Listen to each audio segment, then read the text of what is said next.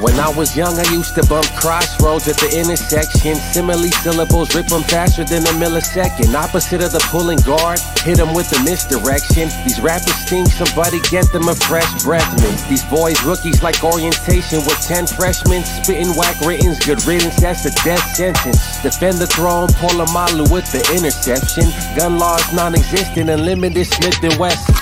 I put on for my poly people across the globe. A small number, but we worth more than a pot of gold. My first love was a Kush blunt and an Optimo. Until I met my baby, I told Jane, you gotta go. Grow from seed, flow poetry, family straight. Never catch me with a groupie hoe, that's a sad mistake. Hit the studio, late music real people can relate to. No matter how good you do, some people still gon' hate you. Stay faithful, this is fate, I was born and made to. Captain of your own ship, watch. What's up, everyone, and welcome back to the 2-on-1 Fantasy Sports Podcast.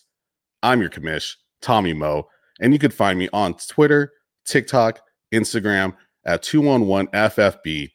And today, I'm bringing you another off-season episode presented by the Undroppables network of podcasts and brought to you by AnalystDepot.com. They're making fantasy analysis easy with all the tools you need to create rankings and player data, all with the help of Projection AI. Go check it out, AnalystDepot.com. And on today's show, we're going to talk about rookie running back prospects. And joining me are two of my favorite film grinders, two guys that really know the game of football and know what to look for when evaluating college players. First up is a relatively new guy to the fantasy football community on Twitter, but he's already a veteran of the game when it comes to his analysis and his insight on players. He's the co-founder of CampusToCanton.com, the co-host of the Devy Debate podcast, and the host of the Sharp Review podcast. And I knew this guy was awesome the minute I heard him on the Sharp Review podcast. It's a great, great show and someone I need to connect with. So you can find him on Twitter at Sharp Review. That's Sharp with an E at the end of the P. What's up, Felix? Welcome to the 2-on-1. Tommy Moe, my defensive brother in arms. I'm glad I get to chop it up with you today. I really got a lot of respect for the Undroppables. You, of course, Nick, Jax, you guys are like extended family in this community to me. So I appreciate you. I appreciate you, man. But thanks for bringing me in. Yeah, bro. I had to bring you on this show. We've been talking prospects this offseason for the upcoming NFL draft. And like I said, man, we've connected pretty early on. And I just knew like, oh man, this guy's great. I love what you have to say. I love your shows. It's great to see the growth with Campus to Canton. And once you kind of talk about, I guess just kind of introduce people that don't know you, that don't know your background, why you have the insight that you have about football, and then, what's going on with Campus to Canton. It's funny because I didn't consider it insight until, I kind of came on to the community and just kind of started talking, and people, like yourself would kind of have respect for what I had to say. But I mean, I'm a football lifer. I mean, when I was growing up as a kid, my uncle played in the NFL for 12 years, was a 3-time Pro Bowler, 1-time All-Pro, left tackle for the Arizona Cardinals. And so I can remember being at my grandmother's house when the Cardinals would come to the line to Detroit to play, and the whole team being there and me, running around the house. I mean, that was early. I mean, that was probably like in 1993, 1990. I was probably like 5-6 years old at the time. But I've always loved the game. I played Division II college football at Grand Valley State University, 2-time national champion. Had some NFL guys that I played with. Most notably, probably is Brandon Carr, cornerback for the Cowboys, the Chiefs, the Ravens. Yeah. My head coach Brian Kelly, who's at Notre Dame now, started at Grand Valley before he went to Central and Cincinnati, then Notre Dame. And my head coach, Chuck Martin, went to Notre Dame with him when he first went to Notre Dame, but now he's the head coach at Miami of Ohio. But, like I said, I've always have loved the game. I've loved watching film. Any piece of the game that I could get, I wanted to get involved with. And now I've got CampusToCanton.com. And if you haven't played in the Campus to Canton League, it's the best format. It's a best must. Format, so yeah. Yeah, and reach out to Felix too, if and his crew over there, if you are playing in those leagues and you need some help, because I'm playing in my first and doing my first draft. And yeah, as much as I've been playing Dynasty and Redraft for all these years, that is a whole different beast playing in the Devy League like that. And yeah, you got to know your stuff, man. And it's great to hear that background for when you were growing up. Having those football players around you, it's such a big influence. And then, like me, I play college football as well. So that's like the insight that I instantly kind of gravitated to you, we talked about before the show, like another fisherman can spot another fisherman a mile away. And so it just, the way you talked about stuff, the way your mind's already wired to the game of football, is definitely what I gravitated to. And so I'm glad that we connected, and I'm stoked to have you here. And so appreciate it, man. Yeah. Let's bring on our second guest. And he's a guy I've been following for a while now on Twitter. He's the host of the Fantasy Film Lab. You can find him, find that in video form on YouTube and as a podcast, wherever you listen to podcasts. His film analysis is excellent. And he's part of one of my favorite groups, the Fantasy Football Astronauts now. Go over there and subscribe to the YouTube channel today. But you can find him on Twitter at JMoyerFB. What's up, Jay? Welcome to the 2-on-1. What's up, fellas? Thanks for having me, man. I've been looking forward to this talk for a while. Anytime we get to talk some running backs, let alone, some off-season talk about football when it's a little more rare, really excited. And this rookie class, it doesn't quite have that top-end talent, but definitely some interesting evaluations to get to. Yeah, and that's partly why I wanted to bring both of you on here, because when on the surface level, it looks really good. There's a lot of guys there that have some talent, but when you dive into it a little bit more, when you analyze the tape a little bit more, especially in a year where there is no combine, so numbers are kind of all over the place with testing and metrics. I feel like the film analysis really takes a step up in precedent of what you're really going to see when you're evaluating these guys. And Jay, for those that don't know Jay, I mean, you're really missing out. That's how it is. I mean, you need to follow him on Twitter. His insight, his analysis is phenomenal. Like I said, that YouTube channel and the Fantasy Film Lab is great. So, Jay, for those that do happen to not know you, can you give a little bit of your background? What makes you such a good film analysis? Like what drives your analysis when you're looking at these prospects? Similar to what Felix was saying, just really have spent my whole life in love with football since, elementary school, really, or even when I was 3 years old. My dad asked me what I wanted to be when I grew up, and I said a football player. And he said, what position? I said linebacker. So that gives you some insight into where my mind was at back then. But actually started playing fantasy football when I was 8, all the way back in 1993. Wow. Joined my first actual dynasty league, and I think it might be the oldest dynasty league around. It's a league my dad started in 1988, and it's still going to this day continuously. So a pretty cool piece of fantasy football history there. Was it called a dynasty league, or just kind of like it kept going and morphed into a dynasty? Because like dynasty leagues, like the name, right, hasn't been around that long. Like that's definitely the longest one I've heard of. We did not call it a dynasty league at first. In fact, it's still not officially titled dynasty league. What we called it was a perennial football league, as in, renews itself every year. But same thing, entire rosters turn over. Once you get a guy on your team, he's on your team until you trade him or release him. It's a bit of a relic in terms of the scoring system, et cetera, but that adds to a bit of the charm. Yeah. But that's really where I developed my love of the game, and then started playing when I was a little bit older. And actually coached after finishing high school football. I went to Cal, UC Berkeley. Nice. And didn't make it on the team there. So I started coaching at a local high school.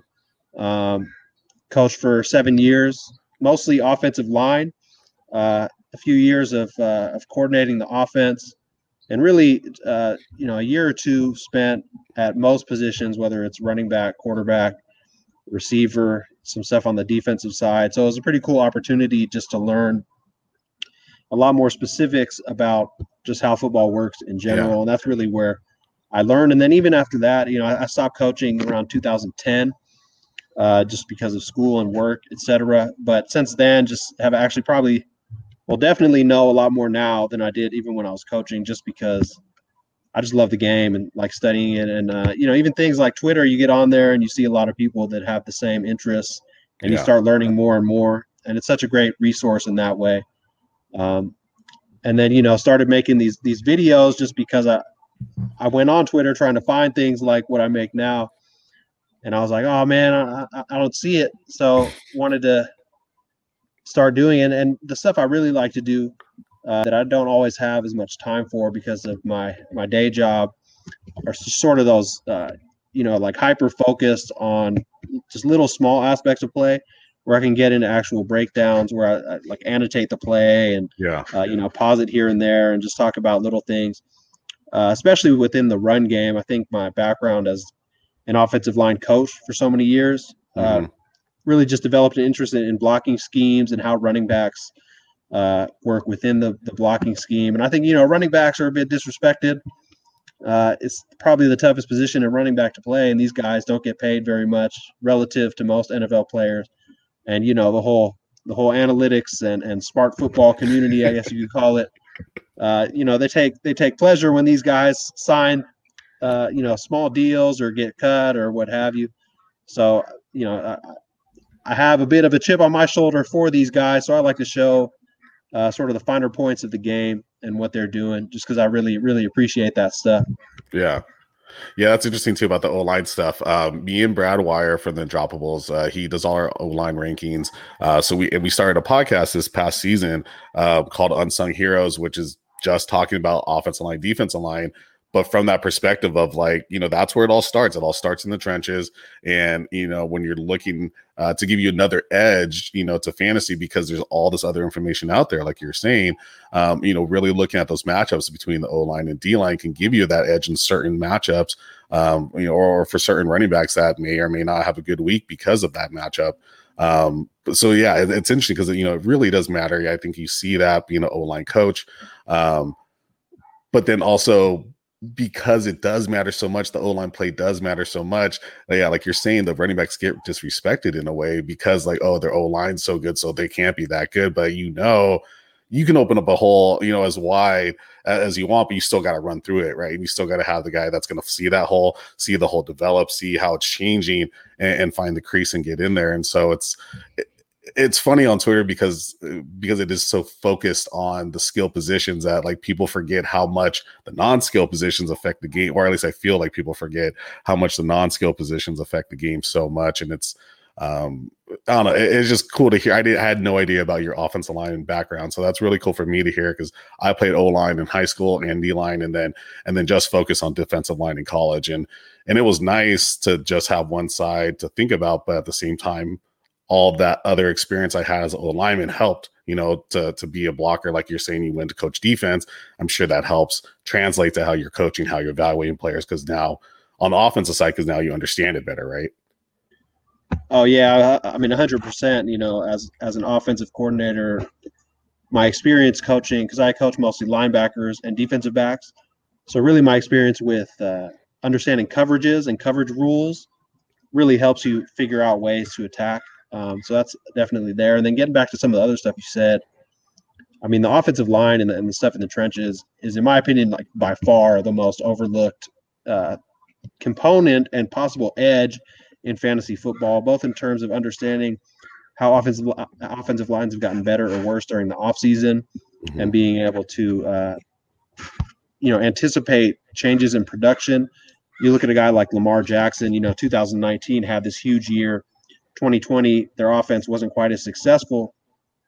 And in my opinion, it wasn't that Jackson took a step back or defenses figured them out. It's just in 2019, they had one of the best offensive lines in the game. Marshall Yanda, who may or may not make it to the Hall of Fame, but is, an all-pro caliber guard, retired. They didn't really have anyone to replace him. And their offense, is very run heavy, a lot of gap style run plays where, you really need those power blocking offensive linemen. And then Lamar just didn't have quite as much time to throw. So it was somewhat foreseeable that their offense may not be as efficient because of the changes they had on their O-line. And I think it's just a huge opportunity for fantasy players. And really, it's tough to even take advantage of because, like you said, there's not that much out there. You guys do have someone doing it, like you said, and that's one of maybe 2 or 3 guys out there, Right. Partly so, why Brandon Thorne does a good job over on The Athletic, but it's not necessarily fantasy focused. But it's only really a handful of guys. And even me with the background coaching that stuff, I don't focus on it because, in my opinion, while it's interesting to watch, it's not quite as entertaining as these runners. Ever since Barry Sanders, Emmitt Smith back in the day, I've really had a thing for running backs. But definitely, man, definitely agree that O-line and understanding that O-line D-line dynamic is such a big potential opportunity for people playing fantasy football. Yeah. Yeah. And so, for those that don't know, Jay, fairly recently, right, like got hooked up with the Fantasy Football Astronauts. You were doing your own thing before that, right? If I'm not mistaken. I was trying to look at what you had done before getting over at the Astronauts, but that marriage or teaming up, I think, is a great team over there. And they got the film room over there is phenomenal. But you guys just put out your draft guide today, is that right? Yeah, so started doing stuff with the Astronauts. You can find us at ffastronauts.com. Actually, last year, sort of at the beginning of the NFL season, a couple guys over there that I really got to know, and they do, I think, a really great job with both film and analytics analysis. Like Jetpack Galileo is his Twitter handle. RB Keeney, Ryan Keeney is an analytics guy who really is not too set in one way, very curious mind. And I think just the meld of stuff they had going on there spoke to me. Before that, I was writing articles over on Matt Waldman's site, which is mattwaldmanrsp.com. You can still find the stuff I did for him up over there, a lot of like video breakdown with, some written stuff to go along with it. And yeah, we did just put out our 2021 rookie guide today. You can find that at ffastronauts.com. It's behind a paywall, and then you can also access it through the Fantasy Football Astronauts Patreon. And it's a living guide, so we're continuing to add to it and improve to it every day. Right now, really, focused on giving as much depth on the top prospects as possible, rather than going like 15 deep at quarterback. We really went deep on those top 5 guys. Because for fantasy football purposes, other than those Devy leagues, those very deep roster things where probably a lot of people on this that are listening to this are in those types of leagues, and obviously Felix does a great job with that type of stuff. Appeals to the more, I guess you would say, standard dynasty league player. Yeah. So, but I think where we really provide something unique is just having the analytics and the film. And for the film stuff, it's very detailed stuff. So it's if you've seen my breakdowns, and then if you've seen what the stuff Jetpack does on wide receivers. So I took quarterbacks and running backs. He took receivers and tight ends. Okay. So it's not. We try to avoid generalizations and really get down to specific components of players' games. I think it's a pretty cool product. So if people check it out, man. Heck yeah.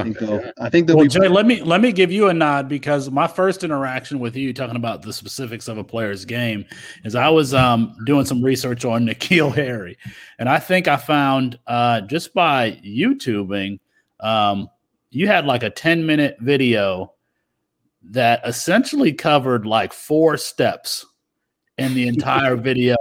And it was exactly what I was looking for on out routes. N'Keal Harry running out routes and how he kind of faded on his out routes. And you predicted that would be an issue. And lo and behold, as high as the dynasty community was on N'Keal Harry and even going number 1 overall in that class, he has not been a productive player. So I just wanted to give you that nod. It just the level of detail that you go to in your analysis. So that's why I've gravitated towards I've been following you at least since I want to say since like 2018, maybe late 2018 or so. I think that was probably the off season, but between the 2018, 2019 season is when I first got on there. But thanks, man. Those are kind words. We all have our hits. We all have our misses. Yeah, I mean, that was a big concern of mine with Harry, is just he wasn't a detailed route runner at all. And, as you've seen in the NFL, especially with the Patriots, where their offense is so detail-oriented, he's had a tough time catching on. And I think that's probably where I've learned to apply the film analysis the most, is not like saying, N'Keal Harry's good or he's bad, but saying, look, here's an issue, his issue with attention to detail on his routes. And when you go and you're playing with Tom Brady in the Patriots offense, like that becomes somewhat of a fatal flaw. Mm-hmm. And so I think it really helps to understand scheme fit if you do your player evaluation, your film evaluation, in terms of like asking, what's this guy good at, where his weakness is, and then try to project that and say, what teams or what schemes would he fit in really well. Because, if N'Keal Harry was in like an air raid style attack where there's a lot of short passing, run after the catch, not super simple routes, but a little bit more simple, a little less detail oriented than the Patriots, that's somewhere where he could really thrive in the short game. Mm-hmm. So it really, in my opinion, helps you understand, especially after the landing spots are decided, what can we expect from this guy? Will he struggle? Is he a good scheme fit? So that's really, how I've evolved to apply my film analysis the most. Yeah, and I feel like that was such a bad scheme fit for him. I was definitely high on N'Keal, not as wide receiver 1 or overall 101 like some people had him, but yeah, to go to a spot where it doesn't fit his style of play, or at least what he's good at, definitely we've seen be a detriment. So hopefully he still has some potential to either land somewhere else and do well, or I don't know, just figure it out. But that's why I wanted to bring you both on this show, because you both have a great experience with the game. Great minds, in my opinion, of how you look at the game, and how you're applying your fantasy football analysis to what you're seeing. And so, first up for our pod today, I've been doing recent NFL transactions. So each week there's new news, and it's getting less and less as we move along closer to the NFL draft, which is, just like less than 2 weeks away. I'm so excited to do it, especially with the Undroppables Undraft-a-thon that we have going on that whole weekend. It's going to be great. We have a great lineup of guests, including Felix Sharp, who's joining me here today. And so, for some recent NFL transactions, top of my list, and I talked about on the last episode, and that's James Conner signing with the Cardinals. And so, Felix, what do you think about this signing, both from James Conner's value and potential outlook, and now unfortunately Chase Edmonds? And also, do you think they're going to draft someone else, or are they set now with these two guys? Well, I mean, we're going to talk about the running back class, but I think the James Conner signing essentially insulates Chase Edmonds' value. I like Chase Edmonds, I really do, but he's not somebody you're going to give 20 touches to. So they get James Conner, who can provide some balance to him, and then this running back class isn't particularly strong. So I don't think that, there's like 2 or 3 guys that you may be worried about. If the Cardinals took them, you worry about Chase Edmonds' value. But at least this signing at least signals to me that they're not going to take one of those guys. Now Jonathan Ward is still there in Arizona, and he got some run last year, a dynamic, dual, I would call him a dual threat as far as he can be utilized in the passing game. That's a real strength of his, coming out of Central Michigan. So, that's kind of my thoughts. We might get to the end of the draft, and that Arizona running back depth chart hasn't really changed that much. So if you've got Chase Edmonds, he could be a late, or excuse me, low end RB2, especially with his pass catching ability. If he's going to be kind of the get some of the first and second down touches and be utilized on third down. Yeah. He had, what's a 1-year contract too for James Conner. So it's not, they're not investing a lot into him, and he's had his issues with being injured, but we've seen some flashes of greatness in that scheme. JDC, James being productive, coming back and having a resurgence fantasy wise, and being someone, maybe more for redraft purposes, that is worth drafting and taking a shot on for 1 year. Yeah, I mean, my big concern with Connor has always been around his injuries, because and not just that he's had injuries, so you worry about that, but really his playing style. Something I look at is just how these guys really manage contact. And you get running backs like Zeke or Dalvin Cook who do what I call micro movement, a term I borrowed from Matt Waldman. And it's just little ways that, they turn their shoulder, get an elbow around a guy, get down before they get hit big, but really controlling the contact. And James Conner is a guy who just does not do that very well. He takes a lot of square hits. And I think in the NFL, you just have such physical defenders that if you're not able to really protect yourself as a running back, you end up getting a lot of just wear and tear injuries. He's at shoulders, he's at ankles, stuff like that. And when that all builds and you get a little bit older as a running back, one, it slows you down a little bit. Two, NFL teams aren't really looking to rely on an older guy with big injury history. So he gets a 1-year deal for not that much money. And while I love to analyze running backs from a talent perspective, I think that the way talent really manifests itself is in earning opportunity, and that you can get a window into the opportunity that teams foresee for these guys by looking at their contracts. And, 1-year deal with, is very low. I think it was $1.25 million. They don't see him as a starter. They don't see him as a bell cow. It's a depth signing. So could he take over and have a Chase Edmonds, James Conner, sort of 1-2 punch where Conner's the goal line back? Sure. I think that's probably, if he were to have fantasy success, that's probably the role where it would be most likely. Do I think it takes off, removes from the table the possibility they draft a guy?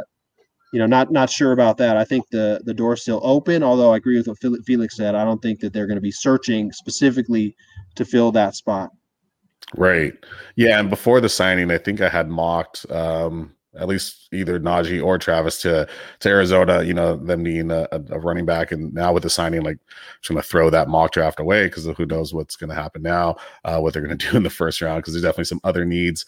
But yeah, and the other guy that got signed running back wise is Giovanni Bernard to the Buccaneers, going to a super crowded running back room, and not like Gio was, someone that we were really super high on, especially for Dynasty, maybe a plug and play guy at the right time. But now, do either of you, do any of you see any value now for Gio going to the Bucs, trying to, I can't imagine trying to trade away or for him at this point, but what do you think his outlook would be now with that team?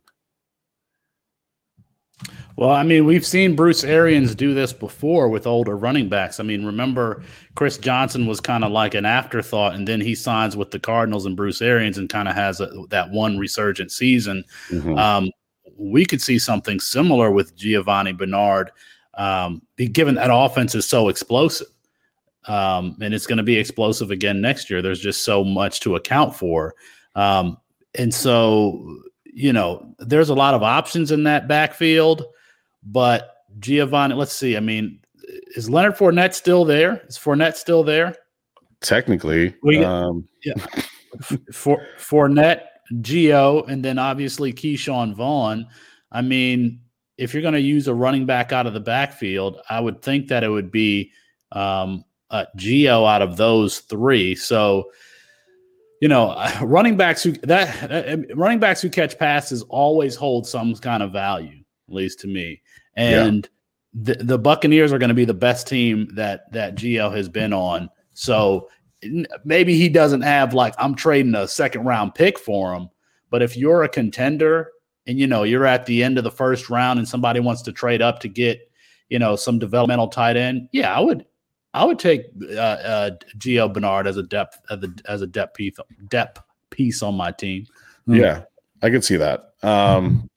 No, that's a good point about Arians and about Chris Johnson. I hated that Buccaneers backfield to begin with, and I don't like it even more now with Gio, just because there's so many people there. And not that Gio is the talent that Chris Johnson ever was. But, right, yeah. Just to say that we've seen Bruce take these older players and give them a role. I mean, he got LaShawn McCoy on that team last year, even though McCoy didn't do anything. So right. Yeah, and so another offensive signing, super. Hey, can I weigh in on that Gio talk for a second? Jump in there, Jay. Yeah. I mean, I think he's a bit of a PPR dart throw in that, Tom Brady. One of the issues in adapting to that offense early in the season was that they didn't really have a reliable running back who could work routes underneath, not just check downs, but also, downfield routes like option routes, stuff like that. James White obviously had that role for the past few years while Brady was in New England and, got a ton of volume. And so I think that's probably something Brady values in the offense. And this is Brady's offense just as much as it's Arians. They did a great job as the season wore on of really meshing their two styles. But I think probably that's just something Brady was missing the whole season, especially as it related to avoiding some of the hits, being able to check it down to a reliable receiver when there's pressure. So, I mean, Gio for me is head and shoulders above those other receivers. Other running backs as a receiver, not in terms of explosiveness or playmaking ability, but just reliability. Yeah. He's a guy who's going to be very reliable, and that's what Tom Brady wants. He wants a guy who he knows he's going to be where he needs to be, because when he's throwing it to him, it's when he's rushed, right? And he doesn't have time to really go through his whole progression. He's like, all right, if they come with this blitz here, my escape route is that running back. So he wants a guy who's going to be where he needs to be when that happens, and he doesn't have to, double check to make sure Ronald Jones is where he's supposed to be, because, Rojo's a little more explosive, and he, when he had an opportunity last year with good blocking, he showed what he can do in the open field. But really the thing that holds him back as a player is he's just a bit of a wild card in terms of where he's going to be on a given play. So I think Bernard could carve a role, and mostly, like you said, Tommy, I think that it probably just takes a little bit of value away from everybody more than being like a functional fantasy starter or anything like that. Yeah, good pickup for real football, not as great for fantasy football. Yeah, Jay, as you were talking about that and what Tom Brady looks for and running back, a check down guy, I'm just getting the replay of the video of James White running, I think it was an angle route or something, as he's running by Tom's telling him the route, and it's like, 3-yard check down, whatever it was, and there's simpatico like that, and just picking up on each other. I could see if Gio gets there early, develops that rapport with Tom, because everything with Tom Brady is relationship and chemistry, and if he could develop that could be a really interesting role for him, like you're saying. And like Felix was saying too, like a later dart throw, and see when's a good time to start. Maybe not, he's never really every week starter unless someone was injured, but someone worth throwing in there at the right time. Definitely could be a good pickup for them. Let's not forget, didn't James White have like 20 something catches in Super Bowl, whatever? Right. Yeah. 51. So, Gio Bernard could have a game where he pops for something like similar. That. So. Yeah. Yeah, I always like when Gio got in there too at Cincinnati, and so I think he was also on. I think he was on Hard Knocks when they did the Hard Knocks on the Bengals. And it was just this kid that was like trying to make the team, and now he could be in a good position to, if they make another run at the Super Bowl, be a guy that can really help them get there. Another guy, just offensive player that as I was scrolling the list, Thaddeus Moss is still out there getting picked up by the Bengals. Still hoping he can make a team and do something. Definitely not a fantasy asset at all. Another just big name signing is Jadeveon Clowney signing with the Browns. That's a huge pickup for them. If Jadeveon can be the guy that he's always shown us he can be. It's just always interesting that he keeps getting pushed around the league and ending up on these new teams. I'm curious if it's a contract or a personality issue. But yeah, that's pretty much it for transactions. There's not a lot going on. I'm sure we'll see more as we get closer to the draft. Some changes, they'll shake up draft day a little bit. I'm sure that will happen. But before we get to our running back prospects and the reason why we're here today talking on the 2-on-1 Fantasy Sports podcast, let's do a quick break for a quick ad read for one of our sponsors. There is no off-season for style and comfort. With over 600 fantasy football t-shirts, hats, and hoodies to choose from, you can find a design that fits you. Each piece of apparel has been tried and tested with great brands such as Champion, Next Level, and FlexFit. From Air Ayuk to Zero Running Back, and with over 25 fantasy brands as part of the football collective. Find your fit today at ViridianGlobal.com. And I'm rocking my D-Wall shirt from Viridian Global today. I love those guys. They do great stuff, especially the hat too. So yeah, running back prospects. Felix, why don't we start with you? Why don't you give me your top 5 running back prospects and the reasons why? And I'm sure as you go along, we'll jump in to ask you why you have him there. Feel free to start from 1 to 5 or 5 to 1, whatever you like. Yeah, well, I guess I'll start, be dramatic. I'll start with number 5. My number 5 is Trey Sermon. And, the transfer from Oklahoma going to Ohio State and had a really good season. He's Matt Waldman's number 1 running back in the class overall, so that's quite an endorsement. I really like size at the position. I like size. I like big athletes who can catch the football. And so, save for Travis Etienne, all of my running backs are a little bit bigger. That's my number 5. Number 4, I've got Ramondre Stevenson, another Oklahoma kid, came out of Cerritos College, Cerritos 2,000 College. yards. Yep, JUCO kid. Yes, JUCO kid, ran for 2,000 yards after missing hit the first year out of high school with a kind of a broken foot and academic issues. I just really like his game, and I really like his athleticism. I don't really care what he tested at, but he's also a good pass blocker, and he is competent in the passing game.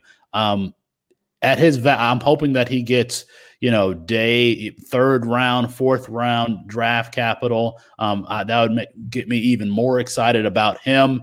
And I mean, the thing about Ramondre Stevenson is Oklahoma had him listed, I think, at 247 last year. And then he goes to the Senior Bowl and he weighs in at 228. So that's a really dramatic weight, weight fluctuation. He has to get used to that body type, playing in that body type. And the other thing is he started this season late. So because he was suspended after the bowl game, he was suspended for the first portion of this season. So I think that he's kind of always been working himself into football shape. All that being said, I really like Ramondre Stevenson, so he's number 4 for me. Number 3 is Travis Etienne, but man, that's a tentative 3 because the more Jay, you've put out videos on Travis Etienne and the things that you don't like about his game, and I'll let you speak to that. But that's had an influence on me. And then obviously number 2 and number 1 I got number 2 Javonte Williams, and number 3 Najee Harris. I've got Najee number 1. I don't think that he's necessarily an elite back. I think he's a well-rounded back. I've compared him to Fred Jackson. If people remember Fred Jackson for the Bills. Yeah, Fred Jackson for the Bills and for the Seahawks. Just a well-rounded player. But the thing that I love about Najee Harris's his game is we see running backs like, play wide receiver and kind of do some things in the short passing game, but I think you could legitimately motion out Najee Harris and throw back shoulder fades to him. He's 6'2", 230 pounds. Like, I don't know that there's another running back that you would, as good as Christian McCaffrey is in the passing game, I don't know necessarily that you're seeing him do that, but Najee Harris can, and that receiving ability is such a plus. Hopefully he goes to an offense that can use it, but it's such a plus that he's my number one back. Yeah, I love that. I love what you're saying too about sliding him out and throwing fades. I think it was Ian Book. They were interviewing him on NFL Live on NFL Network, and he was talking about when they were in passing league tournaments. And I don't know if because Najee's from like, I don't want to call it the Bay Area, but he's from Central California, Northern California. And I don't know if Ian Book's from there too, but somehow they were in passing leagues together, and he was saying that Najee was their wide receiver and was running wide receiver routes for them in 7-on-7. And so, yeah, I mean, he has that receiving ability, add that size. I wish he had a little bit more speed, but I love that. I mean, I'm just thinking about, let's say you're in the red zone. And you often see this with tight ends where the tight end will be attached and then they will motion the tight end to the outside and throw a fade. They did it with Jeremy Shockey all the time. They do it. Yeah, they'll just imagine Najee being in the backfield and you go motion him out to. I mean, he's 6'2". He can outcatch your linebackers. So that's something I would love to see personally. Yeah, that'd be great. The right landing spot for him I think could do wonders too. And The one guy that you mentioned that I'm like way lower on, so I was very interested to hear what you had to say, was Rhamondre Stevenson. I don't like his game overall. There's things I like about his game. I just find some inconsistencies. I should have more love for him because I'm a JUCO kid too, and Cerritos College is not far from me. And then I think it was Jay that was talking to Matt Waldman's last podcast about Rhamondre too. So I was like very interested to hear you guys' takes on him. But for me, I'm like way lower on them. But is it more of a size thing, like you're saying, like that's what you value more in your rankings, or the potential that he could have in the NFL? Why you have him as high as you have him? Well, there are some, I mean, like Trey Regis is big, so it's not just size. I mean, it's his size-adjusted athleticism. It's his ability to move. I mean, he's 225 pounds, and he runs like a back that's 205 pounds. So it's just his lateral agility and, quite frankly, his contact balance. There, speaking of Matt Waldman, Matt showed a video against Texas Tech where Rhamondre is bouncing off of a defensive tackle at the goal line. Mm-hmm. I mean, you're talking about a running back bouncing off a defensive tackle at the goal line. So, his size-adjusted athleticism, being that big and being able to move the way he does, but also his pass protection ability, and you would hope that he can pass protect being that size. And then he is a competent receiver. I think that's an underrated. He has like natural soft hands, and again, he's not going to be used like in the vertical passing game, but he is a competent receiver. So yeah, he can catch. Yeah, he just reminded me of LeGarrette Blount, and I don't know if that was a good or a bad thing. At least coming out of college, I really like LeGarrette Blount, but just somewhat limited. I guess not. The very first thing I wrote about him was like, I feel like he'd be great in a Thunder and Lightning situation, where he wasn't necessarily the lead dog, but was switching it up in a good rotation with another back that was a little bit smaller and faster, not necessarily a scat back, but that's my take on it. I really appreciate your take on it, Felix, and curious what Jay has to say about his top 5 guys. Yeah, so I'll start from bottom up as well, and first one I think will be a surprise to a lot of people. Felix already hinted at it a little bit, but that's where I have Travis Etienne. And just to clarify, these are my fantasy rankings rather than my film, like football skill rankings, because especially for running backs, those two things are often going to be different. So Etienne is a guy that, based on my film study of him, I have him just much lower than consensus. But he still cracks my top 5 just because where he's going to go. He's going to get drafted early, especially relative to a lot of these guys. Yeah. And I do think that he has useful components of his game to where, most running backs who get drafted early are going to get a good amount of opportunity. And opportunity is the name of the game in fantasy football. But, why am I low on Etienne? The biggest thing for me is just how he deals with contact. And, you see people say like, oh, he has great contact balance. And I think that what they're seeing with that is he's pretty good at altering his speed, and he has good burst to where he can get the angle on defensive backs and linebackers. And so he can make the tackling angle awkward. And then it's sort of a lunging arm tackle where they just sort of barely touch his legs. Yeah. I don't see that as great contact balance. I see that as more a reflection of his burst, and I think his burst is what really stands out. So what bothers me about it more so is just, he really tends to slow down. So he'll come into contact and he sort of stops his feet and often tries to spin. And I think when guys do slow down and try to spin a lot, that one, it's a sign of not great control, sort of footwork control, and change of direction ability.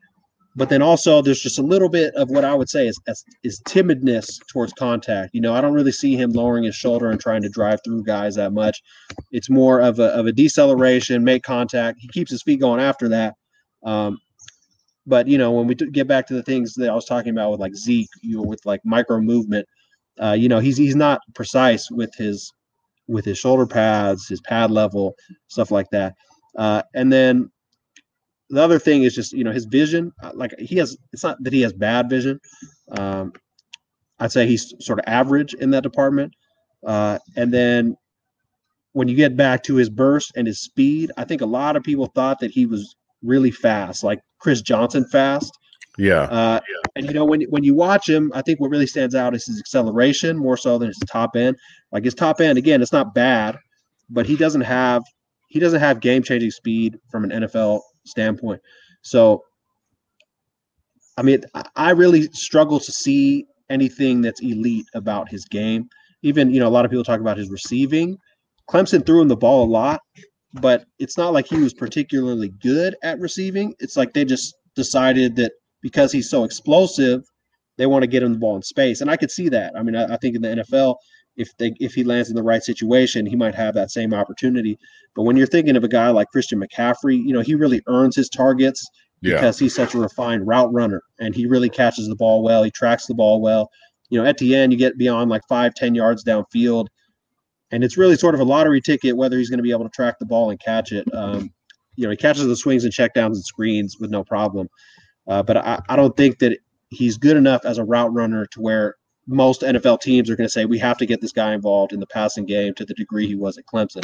Yeah. But, his production speaks for itself. And so I think because of that, he's going to get a lot of opportunity. And I think that he could, pay off in the right scheme, ideally somewhere with a good offensive line, running a lot of outside zone would probably be the best fit for him. We get to 4. Real quick on Etienne, I've seen what you're talking about. I've seen other people mention it, and I've seen the clips of it. I guess where I have pause about that is, are you saying that he might be a little bit more of a product of the system and the scheme at Clemson, with the amount of production that he had at college? Or is it something else? I guess the alternative would be like, it really is him. He really is that good. He really is able to do all these things based on how the numbers look. Yeah. So, I mean, like I said, when I watch him, I don't see anything that's elite. I think when he came on as a freshman, he was very physically developed, sort of a finished product physically. And for a college football player, he is very explosive. And so when you have a good offensive line and, his freshman year, that was the best Clemson team we've seen in the last 3 years. So they were really a well-rounded team. And you look at the other running backs that Clemson's had on their roster, they haven't really had, they've had a lot of NFL talent on their team, but not at running back. Wayne Gallman was there, and he's, backup type in the NFL, and he was really the lead back his last year there with Deshaun Watson. So it's not that they've had a lot of competition. Even this past year, the guys behind him were really not NFL caliber players. Maybe, some free agent types when they get there. But I think he's had opportunity. He's been in a good offense. And when you have that talent around you, you can really produce. And again, I think he's an NFL talent, which in college, if you're an NFL talent, you're going to produce, especially if you have those surroundings. I just don't see the skill that is going to really carry him in the NFL as a top end back. I think that he's more of like a complementary type guy, a guy who should share a backfield. Okay. Well, you're right. I was definitely a surprise. I was like, yeah, and like I said, but it's not what most people see in him. And film analysis. I really try to get down and chart things and make it as objective as possible. But a lot of it comes down to, what people prefer and what people value in backs. And for me, I really value backs who have good feet, good balance, and really control collisions and have a lot of skill through contact. So the areas that I most value are not his areas of strength. And so someone who, really says, I want a guy with burst. I want a guy who's, has good size, strikes those production boxes, then he can really be their guy. But, getting back to the rest of the list, at 4, I have Sermon. So I also like Sermon. And he's sort of the opposite of Etienne. He doesn't really have that burst or top-end speed. And so I think a lot of people are put off by that. He's a 4.6 guy. But what he has is a lot of refined skill, really great vision. He can manipulate second-level defenders, really smooth feet, great through contact. And for him, I posted a video on him, a run against Clemson, actually, in the college football playoff, where, the guy, he's Neo in the Matrix. He's seeing guys coming from behind him. I think he's just a step ahead with how he processes the field. That, again, in the right opportunity, if someone is not hyper-focused on what he doesn't bring in terms of that speed, that he can really be a productive early down back in the NFL. When we get to 3, a guy that a lot of people are very high on is Javonte Williams. And, you see the comparisons out there to Nick Chubb, and I see why people say that, because the strength of Williams' game is really that he's very strong. He's a powerful runner. He breaks a lot of tackles. But I don't think that he's anywhere close to Nick Chubb as a talent. And I mean, I really like Nick Chubb. Like he's top 2 NFL running back for me. But Williams doesn't have the same vision, the same processing of second level defenders. They ran a lot of gap schemes for him, a lot of counter. And for those that are not familiar with what that means, that's like a running play where basically the running back has to read one guy and there's like one option or another option based on where that goes, as opposed to zone schemes where, you have 2, 3, 4 gaps where the running back has to decide based on, where the D tackle moves, where the linebacker goes, which gap they're going to attack. So it's a little more intensive as it gets to what running backs need to process, how they see the field. And it's not that North Carolina didn't run zone plays. They ran a lot of zone plays. It's just when they ran those zone plays, they ran them with Michael Carter because he has really good vision. So then on top of that, with Javonte, he's not nearly as explosive as Nick Chubb is, not nearly as efficient of a runner. Chubb's much more north-south, which I like north-south guys. I think in the NFL, defenses are so fast. Yeah. That if you're going side to side, no matter how athletic you are, you're going to run into trouble. Number 2 is actually Javonte's teammate, and I'm much higher on this guy than most, Michael Carter. Wow, that's 2 overall. And I mean, I see why people are not high on him, because he's not very big, he's not very fast. People love measurables, especially for running backs. And I think a lot of that has to do with where running backs who have great measurables get drafted. But Carter, what he brings to the table are what I consider the things I value most in running backs, and also things I think that are very undervalued generally in running backs. So it gets back to the footwork, his vision. He's not someone who's running over a lot of tacklers, but he's someone who's very good at being precise with his pads, keeping his legs protected, and picking up an extra yard or 2 through contact, in a way that's similar to guys like Aaron Jones or Dalvin Cook. And I think that he has that type of potential. I don't think he's as good as Dalvin Cook, but Dalvin Cook has developed a lot since he entered the NFL. He's not as big or as fast as Cook, but I think he could work his way, if he gets an opportunity, to be sort of a poor man's Cook. Because what I think really stands out about Dalvin's game is just how much control he has. And control is not something that may make sense for a running back because, the offensive line is making the hole. The defense goes here and there. But when you watch Dalvin Cook play, the thing that really stands out is he's never surprised. He always is in control of where he's going. He always is aware of where the holes is and where it's going to be. And he anticipates tacklers and is really efficient. So he's dictating the terms, whereas I think most running backs are running, trying to get what they can get within the terms that are given to them. Mm-hmm. And so I see Michael Carter flash that ability. You know, he is not on the same level as Dalvin. But again, I wouldn't expect a guy to be. And, you know, for a college runner, he's one of the most advanced in those areas, just his feet, his vision, his processing that I've studied over the past few years. So what I really hope is that he gets an opportunity, because sometimes those small, not as fast guys just don't appeal to the NFL decision makers as well. You know, you look at Aaron Jones, right, and he was a 4th-round draft pick. So, right, you know, it could be tough for those guys to really earn an opportunity. Even Aaron Jones to this day is still struggling to get as much opportunity as most would say he deserves. And, you know, NFL decision makers are really tied to draft capital, especially with running backs, where the talent margin between, you know, the first running back and the 15th running back is pretty slim. You know, it's hard to fake it as a receiver. Receivers have to get open, and if they can't get open, everybody can tell. And then number one, I'd say half of fantasy football Twitter too is obsessed with draft capital, especially when it comes to analytics and models and fitting into like that's the right kind of guy.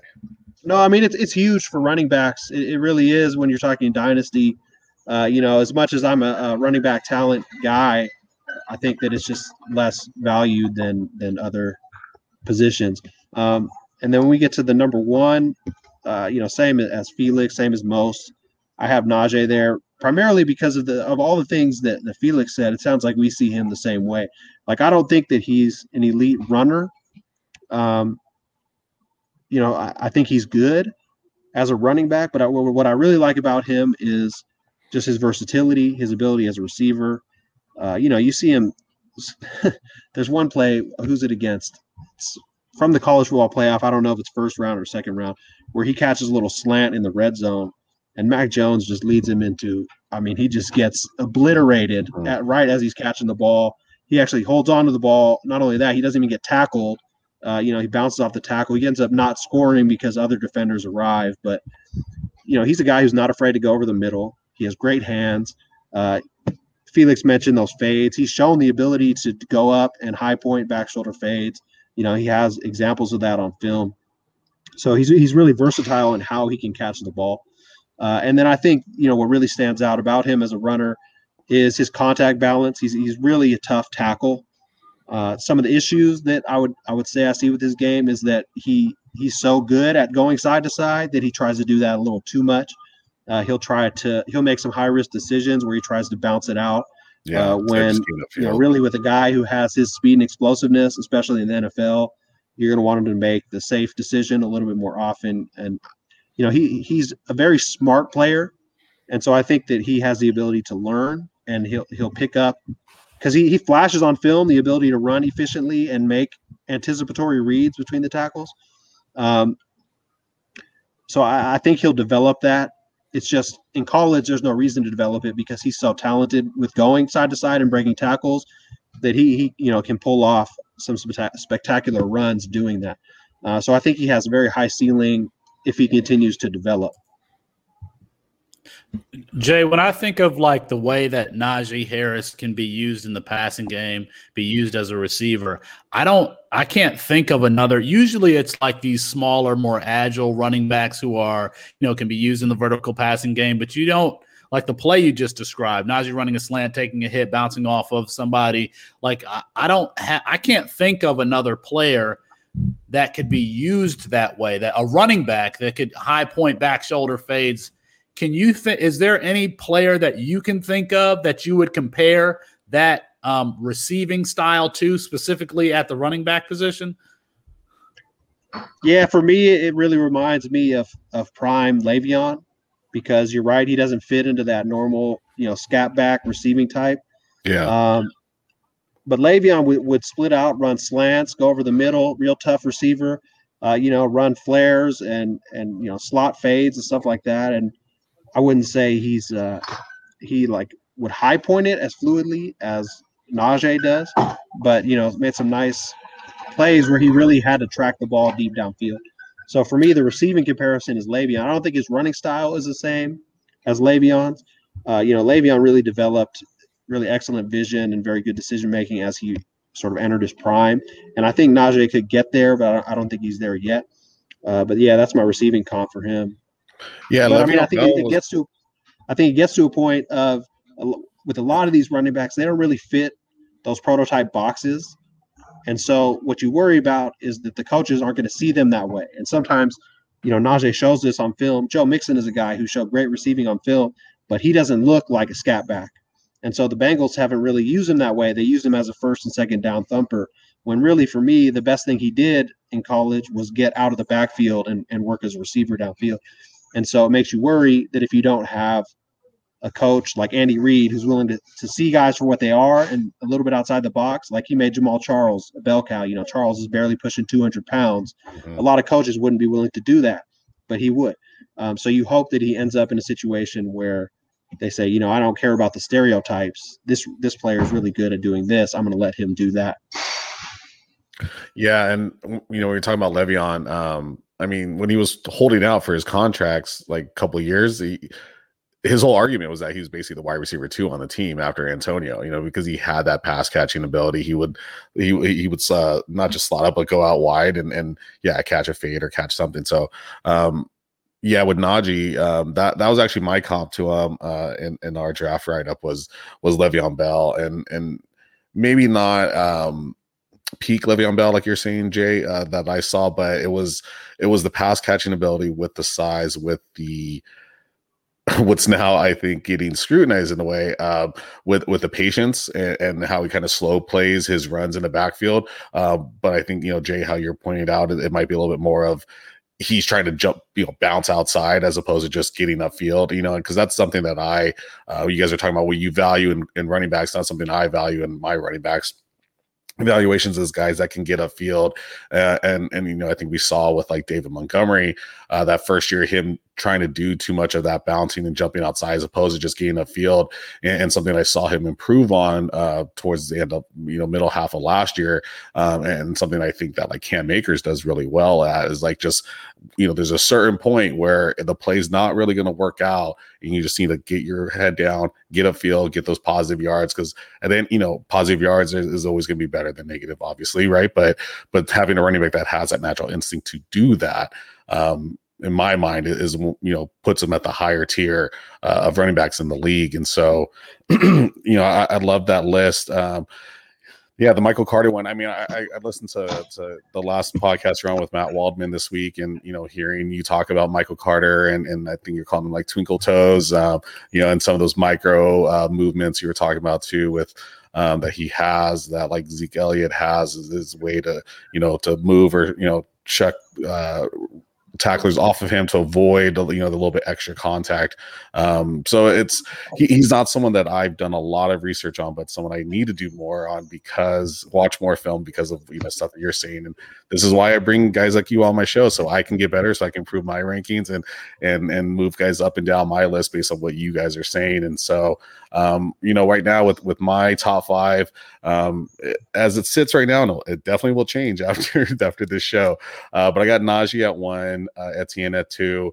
Those guys for me have kind of been locked in based off of like watching games throughout the season, like just not necessarily going back to the film grinding and looking at tape, but just guys that have been kind of high on. And I was kind of that way last year with Jonathan Taylor and J.K. Dobbins, just guys I loved watching during the season. And then for number 3 for me is Javonte Williams. Number 4, someone that you guys didn't mention, so now I'm wondering and like feeling a little nervous about why I have him at number 4 is Kenny Gainwell, and then number 5 at Trey Sermon. And Trey's been slowly working up my rankings throughout this whole process, partly from what you guys have been saying, what I've been seeing on Twitter, and just watching his film, because like Felix, you said, he's that.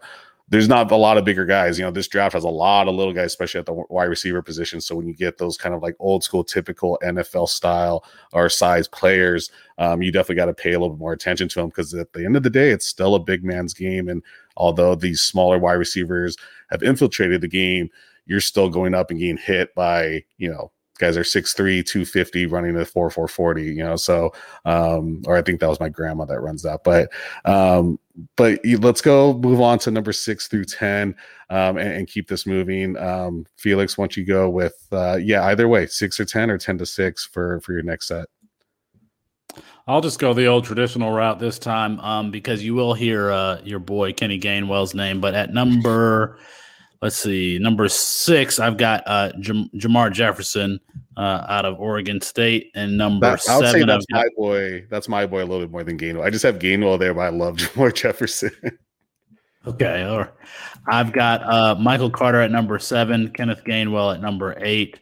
I've got Chuba Hubbard at number 9 and number 10. And there's a big gap between number 9 and 10. I've got Javian Hawkins. Wow. Yeah. Was Javian Hawkins like Chris Sims, like number 1 running back or number 2, I think recently? He's been was he? I think it is. I need to look it up. It might be his. I think he was 3 overall. But we were getting a laugh over at the Undroppables DM group about Chris Sims and his hot take rankings. But sometimes he's Kyle Larson, they're number 3.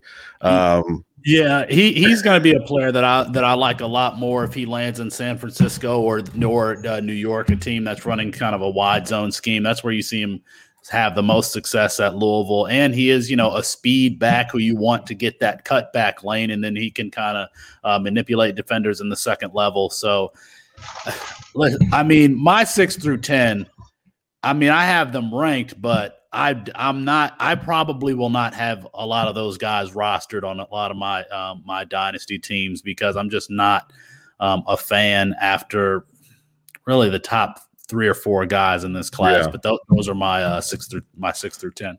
Yeah, I feel like it's a little bit of a crapshoot, and very curious to hear what Jay's next 5. But I have a hard time after that top 3 or 4.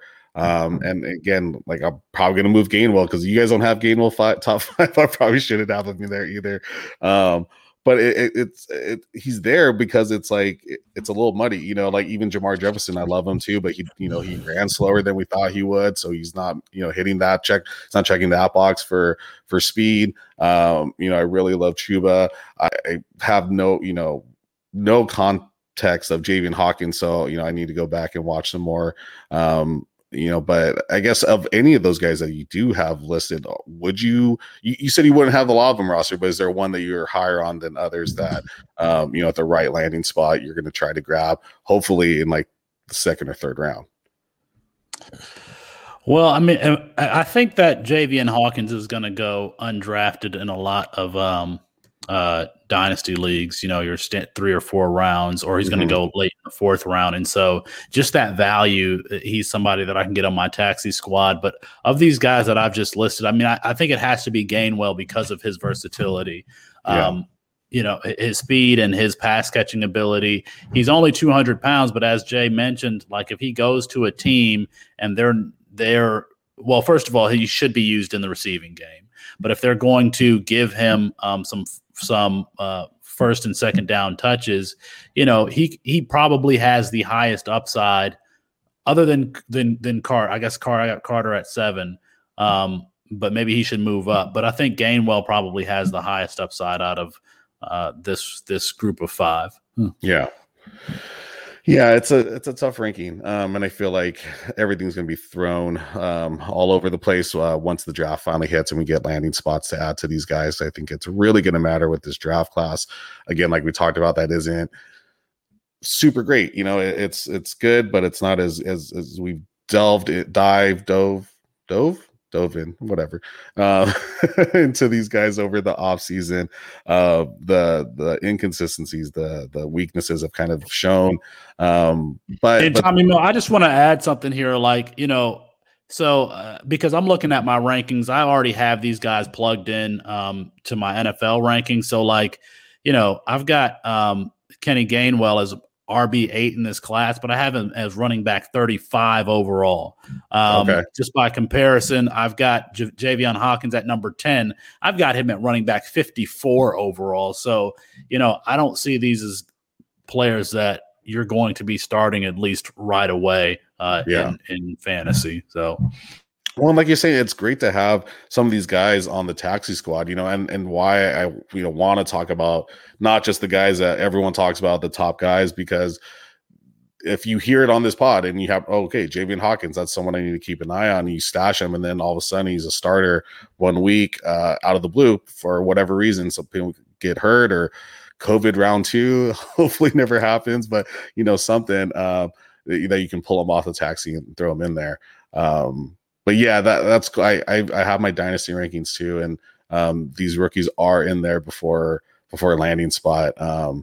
But yeah, for me, Javian needs to move way up, or just someone I need to keep on my radar a little bit more. Jay, who do you got for the next 6 through 10? I'll go top down like Felix.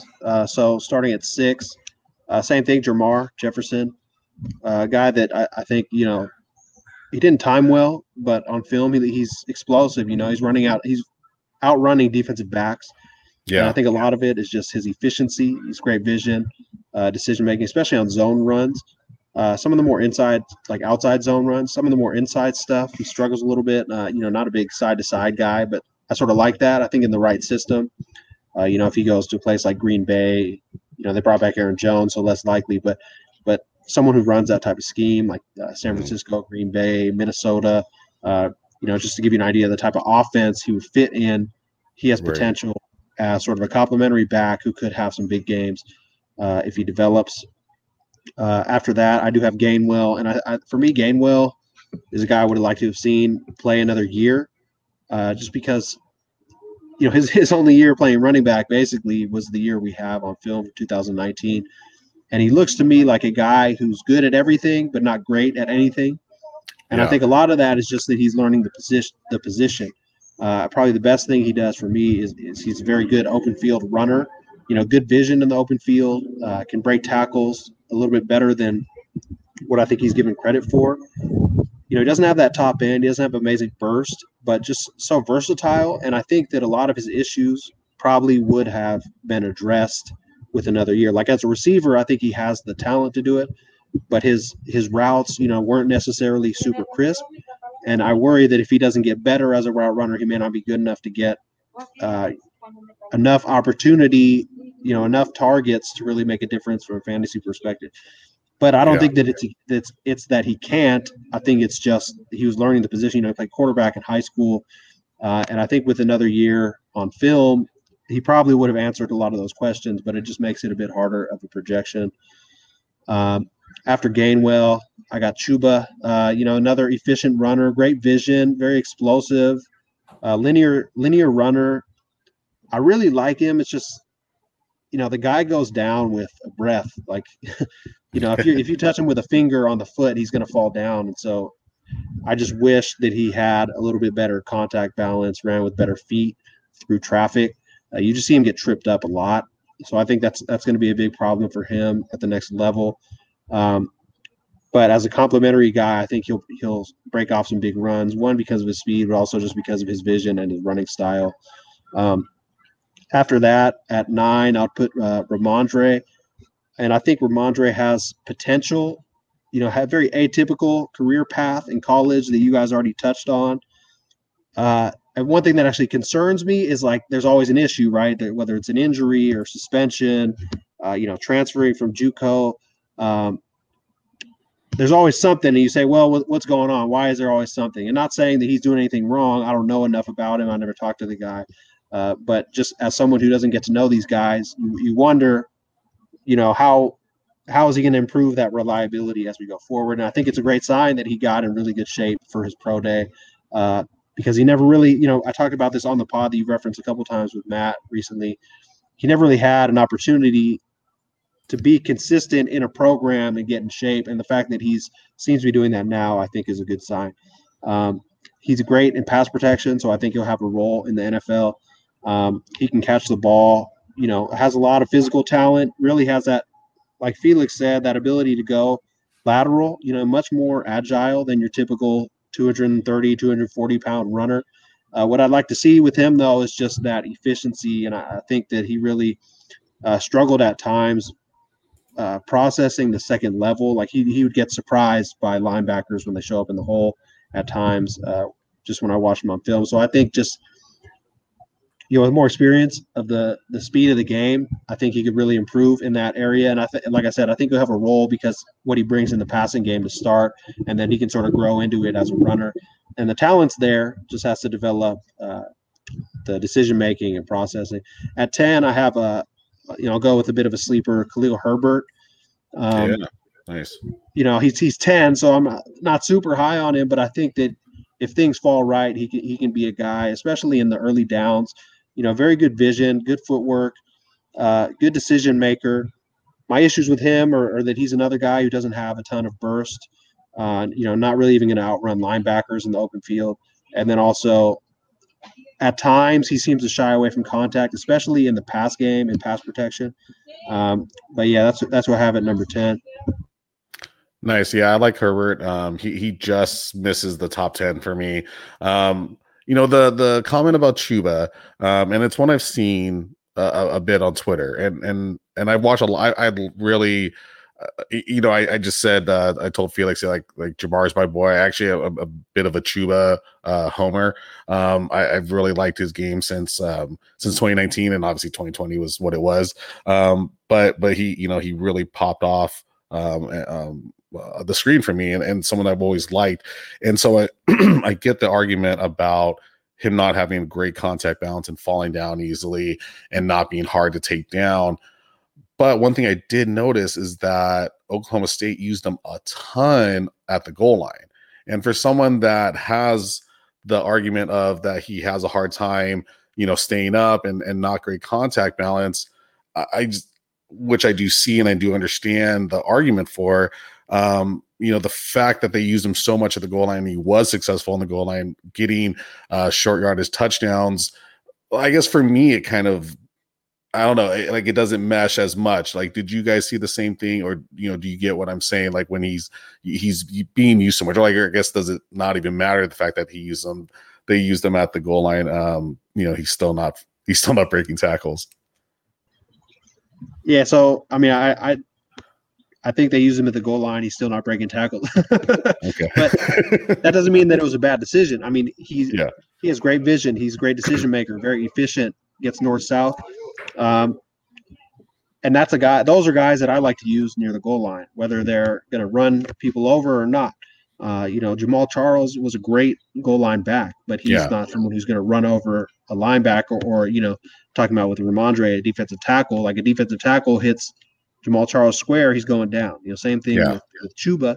And so, just because he's not a thumper doesn't mean he may not be able to find a role.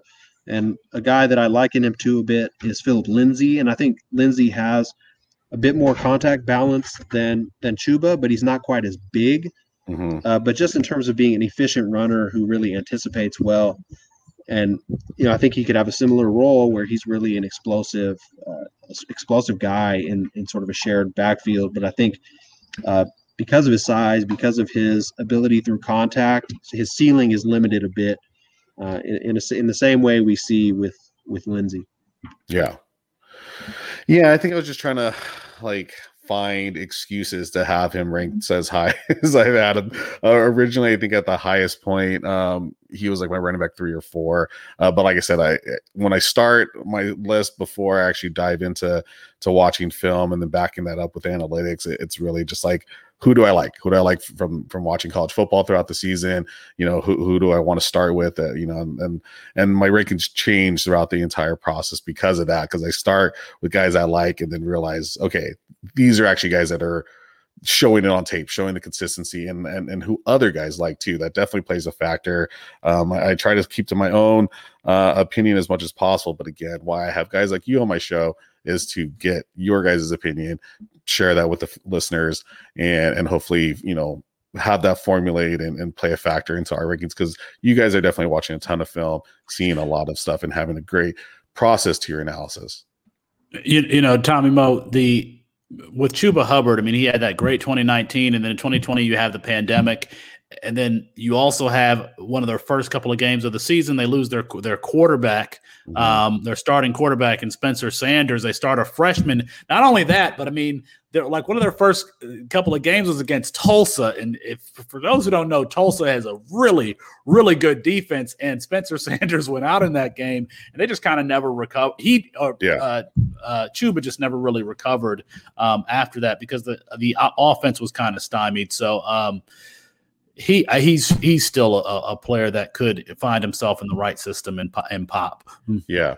And like I say about the quarterback, because as I was watching Chuba and then watching Tylan Wallace, I was like hating what Tylan Wallace had to deal with, because there's so many times where the quarterback was just like staring at the first guy, and not going through his progressions, not seeing that Tylan Wallace was open.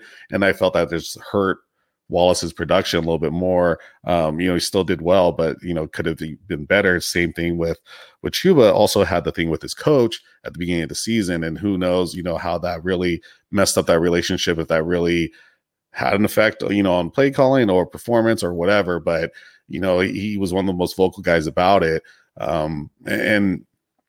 They also said they moved past it, but there's a lot of other factors that happen, and like you said too, with the pandemic. I mean, that alone, I think even especially for the NFL and for fantasy, I've been preaching people that had rough 2020s, like we can't really hold that so hard against them because it was exceptional. It wasn't a normal year. It wasn't like they went out and played regular games and everything was regular and then they did bad. If they did great, awesome, that's great. But if they did bad, you got to cut them a little bit of slack, at least in my opinion. So for my top six, I'm glad that we're all on the same page with Jamar Jefferson at number 6. I love that. He's been a little bit higher at one point. I think as high as RB4 for me, but I think right around the 5, 6, 7 range is a good spot for him. Landing spot could totally boost him up a little bit higher. I got Chuba at 7, still holding out hope and being a homer there. Michael Carter at 8, probably move up a little bit. Ramondre Stevenson at 9, and number 10 is a guy that you guys didn't mention, but for me, number 10 is Elijah Mitchell. And because you guys didn't mention it, I don't know if anyone has any commentary on Elijah Mitchell. I just really like his speed now, and he was able to be pretty productive was it for Louisville? UL, Louisiana Lafayette. So Elijah Mitchell, very productive in that UL scheme. UL is low key a running back, really good NFL running back producer for a G5 school. Raymond Calais was a 7th round draft pick for the Rams, actually is in the NFL. And then they've got 2 guys who have NFL potential right now in Elijah Mitchell, as you mentioned, and then Trey Regis, who's a 220-pound back who can actually catch. And then the guy that's there right now, redshirt junior named Chris Smith, is a speed back, and he might be the best of them all. I saw Elijah Mitchell. That team always does well running the football. And I saw his testing, and I'm like, okay, I need to go back and take a look at him. Especially, I mean, you don't scout helmets, but UL has put some NFL talent, put some talent in the NFL at that position, including in this class. So, and he's number 11 for me. That's the other thing I was going to say. Okay, Elijah Mitchell's right there. He's right there for me. Yeah. So, Are they the Raging Cajuns? They're the Raging Cajuns, right? Yeah, they are. Right on. I wrote a story on them, and I had their chaplain reach out to me and tell me it's not ULL, it's UL. So. All right. I mean, he's in that same tier for me. So, same thing that Felix said. It's not a super deep class. So as you start getting down into the 8, 9, 10 range, you have a handful of guys who all fall into that same category of, if things break right, that you can see it roll for them in the NFL. But the sort of borderline roster guys, and you can name a bunch of guys in that category, and I feel like we all sort of named a different one, so that's right.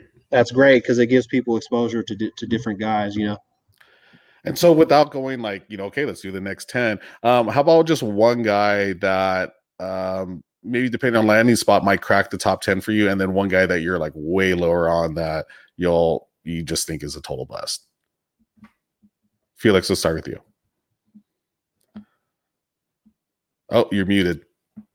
The guy who could be a total bust is Etienne, for all the reasons that Jay articulated. Did you ask for a guy that I'm higher on than most? But that you right now have ranked like 10 plus. I mean, so this is I'll be honest. So in last year's class, there were a bunch of guys, UDFAs, day 3 guys that I liked: Levante Bellamy, Jonathan Ward, Pete Guerrero. He didn't even get signed as a UDFA. It was like a couple of weeks after the season that he got signed. I don't see like that type of player in this class. I mentioned Trey Regis. I like the combination of his size and his ability to catch the ball. I liked Spencer Brown out of UAB, but UAB lies with their height and weight listings. He was listed at 220 pounds, and he weighed in at 208. Austin Watkins was listed as 6'3" and measured in at the Senior Bowl at 6 foot. I mean, so I thought that Spencer Brown could be kind of a 2-down thumper, but I don't have that deep. Chris Evans, maybe Chris Evans out of Michigan. But I don't have a guy that I'm super passionate about like I did last year, where I kept waiting to see like when Levante Bellamy is going to get elevated to from the practice squad to the Broncos starting roster, which he did in like week 16 and then immediately got hurt. But I just don't have that guy. I don't have a number of those guys this year. It's Ramondre Stevenson, who I'm higher on than most. That's the guy for me. Yeah, I feel you with that late undrafted guy, someone you're hoping for, someone you're putting out there as a long shot. Last year for me, it was Siwo Olonilua from TCU. Fell in love with them partly because the Footwork King on Twitter was just like working with them and hyping him up. And I watched his film, like, this guy's freaking humongous. He's huge. Like, he can run. Let's see what he can do. And we're still waiting. I think he's still on the active roster for the Cowboys. I hold a couple of shares in some deep leagues, and then 2 years ago it was Myles Gaskin. And so I've done these last couple of years, kind of your long shot kind of candidates, like do a thread or an article on guys that I have planned to flag on, so to speak. And I'm right there with you, Felix. I have no idea who I want to do that with. I have no idea. I was almost going to switch to wide receiver because it's always been a running back who I think that can find a way. And Myles Gaskin was the guy. He found a way to get to a starting role. Hopefully he can keep it. They're probably going to draft someone and he won't keep it. But that was, kind of a victory lap I have for just seeing like, okay, this guy's got some talent. He just needs an opportunity. I don't see that anywhere. Or if I do, I'm just like, I'm kind of just dart throwing it, and trying to just pick someone at random who I think could make it. But Demetric Felton is a versatile player out of UCLA. I like Demetric. That could be it. But I just don't feel super passionate about are they going these lower range to keep him at wide receiver? When he's played running back the whole time, and that seems like the natural fit for him. Yeah, I have no idea. Yeah, it was so tough to watch film on Demetric, and you're seeing him run routes out of the running back position, but he's not running wide receiver routes. So it's hard to like gauge him as a wide receiver because he's not running those typical routes. I think he had a couple wheel routes that turned into like a fade, but he ran as a running back at the Senior Bowl, so that would lead me to believe that he's going into the NFL as a running back. Yeah, I hope he is. But stupid fantasy pros where I do my rankings as a wide receiver, so I can't move them. Jay, how about you? Who's one guy that you're totally low on, and one guy that's outside the top 10 you might be a little higher on?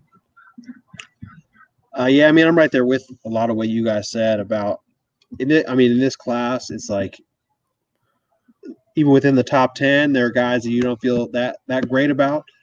So if there was anyone that I was real excited about, they'd be in my top 10. Some guys that I think, could have a role that we didn't talk about.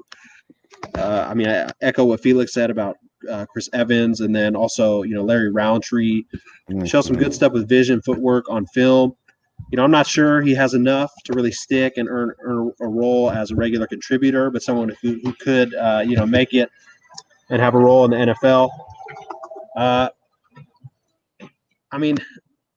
The guy I'm lower on than most, we already talked about it, is Etienne. And then I think that as you get down into the bottom, there's no one that we haven't talked about yet that I think is vastly overrated. Puka Williams is a guy who's been talked about a little bit that I'm not super high on. Just think he's very undisciplined as a runner.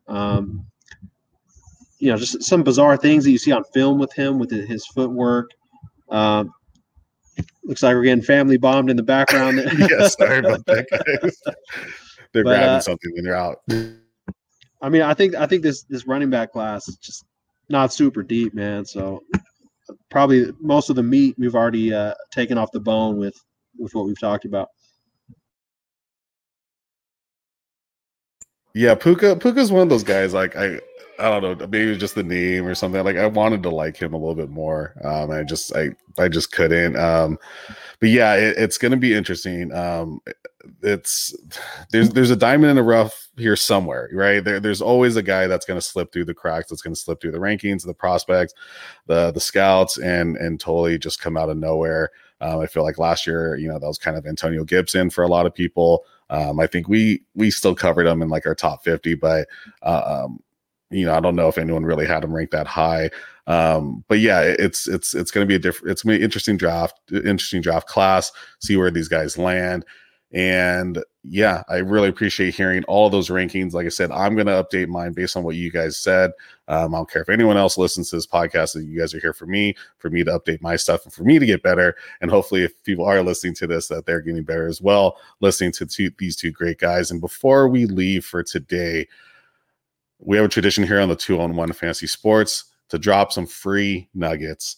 And so why don't we start with Jay this time? What is your free nugget for today? Some words of wisdom, advice, either from a draft standpoint, fantasy, Debbie, anything. Yeah, I think the biggest thing for me in terms of how I would recommend people approach, people listen to this or are listening to learn how to evaluate rookies, evaluate players, is again, something I touched on earlier. Try not to categorize players as like my guys or good or bad, but really understand, what guys do well, what they struggle with, and try to get to the point where you can then apply that within, either similar players that have played those roles on certain offenses, or even learning about, NFL schemes and just sort of the basic concepts that a lot of teams run and how that fits into what coaches want to do. Free nuggets. And then in combination with that, really find a resource on offensive line. Whether it's off-season analysis, who's gotten better, who's gotten worse, or there are people out there doing really great stuff, on a week-to-week analysis level. It's really an untapped edge, both for fantasy and then also even within betting on football. Free nuggets. So those are my two things. Evaluate players on a what are they good at, what are they not good at spectrum, and then really try to find a way to evaluate and assess offensive and defensive line matchups.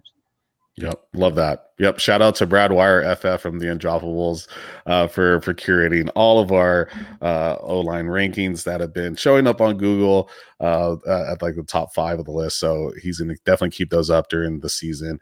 And yeah, those are great free nuggets, Jay. Especially the not having the my guys, right? Like we all get into kind of take lock sometimes with some of these guys that we're high on, or some guys that we just like Juba Hubbard for me. But we'll see where he lands. How about you, Felix? What's your free nuggets for today?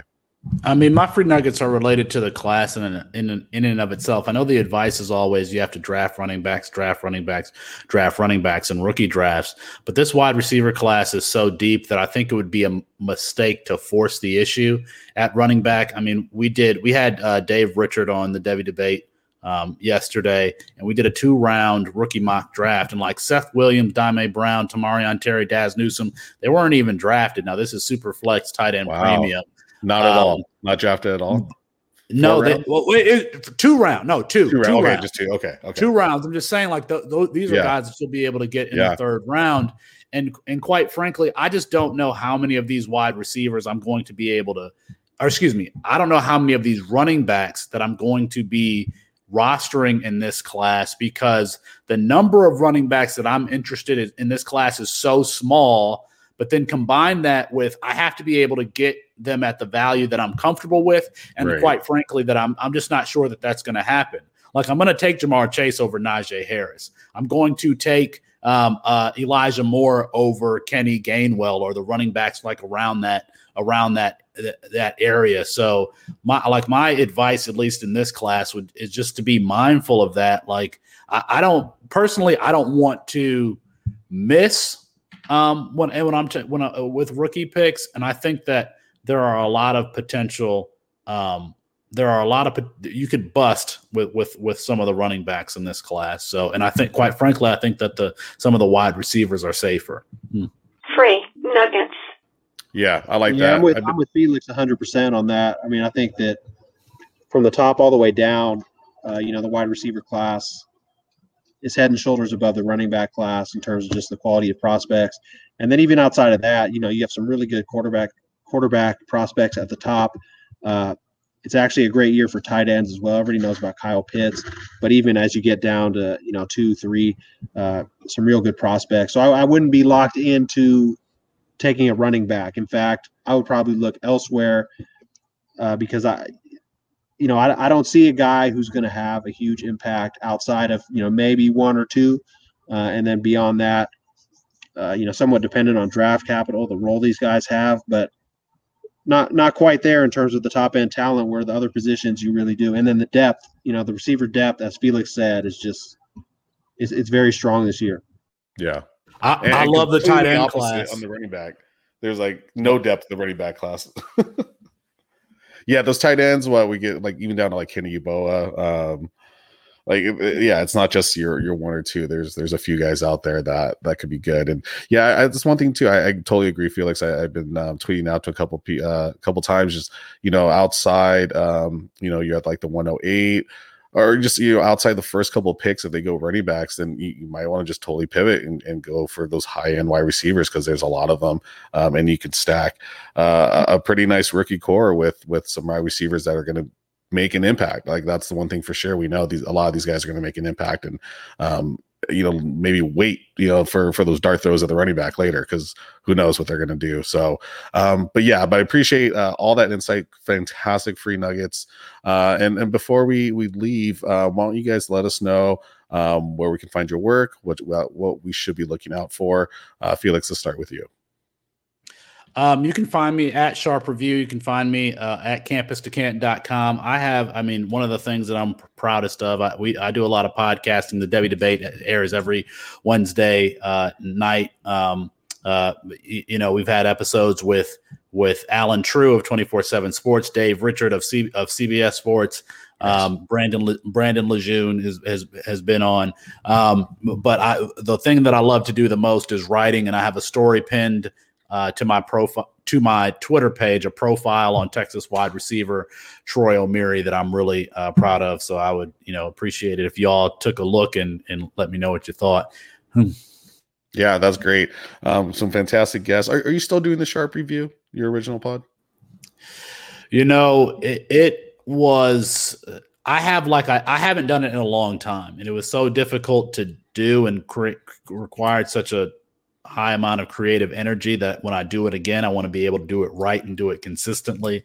So I haven't, but I have designs to get back into it. Just don't know when. Got too much going on, man. But all great stuff. Make sure you're out there following Felix at the Sharp Review and at Sharp Review. And Jay, what about yourself? Where can we find your work? What should we be looking out for? I really just want to plug just one thing, and that's the Fantasy Football Astronauts Rookie Draft Guide. Just released today over at FF, as in Fantasy Football, astronauts.com. So ffastronauts.com. It's something that listeners are going to have to purchase or access through the Patreon, but some really great collaborators coming at these prospects from all different angles. Something I spent a ton of time on. Watching film, grading quarterbacks, running backs. So, real excited about the product. I think it's easy on the eyes, some great design work, just a pretty cool resource. So that's what I'll plug. Otherwise, you can find me on Twitter at JMoyerFB, as in football. This is where I post a lot of video breakdowns, especially as we get into the NFL season. I really try to do some in-depth stuff there. So, that's really it. But thanks for having me on, man. Yeah, I was very very thankful that you're willing to come on my show and talk with us today. And yeah, fantastic breakdowns. And the draft guide, it's worth it. I've seen a preview of it. It's great. Fantastic graphics. I mean, the graphics and the design, the look of everything the Astronauts does is really cool. But the breakdowns and your information on there is easy to read. Like, it's not, sometimes you see these guys, it's like a wall of text or numbers or but it's easy on the eyes. It's easy to read, digest that information, and it's all quality content. So make sure you go and purchase that draft guide. And so thank you, both of you, so much for joining me today on the 2-on-1 Fantasy Sports Podcast presented by The Undroppables. Make sure you like and subscribe below. Go to wherever you listen to podcasts and subscribe to not only the Devy Debate and the Fantasy Football Astronauts, but also type in The Undroppables in the search bar and subscribe to all 4 of the great podcasts in the Undroppables network of podcasts. Leave a rating and a review while you're at it. And until next time, thanks for stopping by the 2-on-1. Peace. If you do this for me, you will be a made man. Are you working? What kind of work do you do? My team is the raw, CeeLo flawless, the synopsis as we going to the top, and really there is no other option. Opposition start tripping, I laugh, they even try to top this. Embarrass competition like women caught in public topless. Toxic flows, I lock in low, blow minds explode, no crimes patrol, just fights and codes get broken by those that's supposed to be your bros. Blood is mud because loyalty is gold, rolling OGs get blowed. Guarding grown, bringing the heat like the streets is stoked. Resurrecting real tracks just to kill this beat that's old. Unleashing beast mode, saying cheese and royalties get sold. Bringing so much hot fire that I breathe out smoke. Believe in achieving, succeeding over demons trying to test me, give me a reason to take away air you breathe in. Punchlines punching your teeth in, confident never conceded. I clock in and race the cheaters, dashing and dodging policemen. Leaking ether out the speakers like a faucet and taking flights to the cosmics. I'm breaking up all this bread so I'm well fed in all my pockets. Instead of killing your conscience, we spreading important words like messages from ancient prophets. Stop it, hold up and get a tighter grip of this. Still spitting lyrics sicker than syphilis. No physicist can stop the sickness from destroying phonies into increments. I'm on a higher stage, lighting up like a fireplace. Headed for the moon, it feels like my entire mind's erased. Pushing heavy plates, weakling still on that minor weight. Sniper rifle flown, murking chunks from many miles away. Yeah.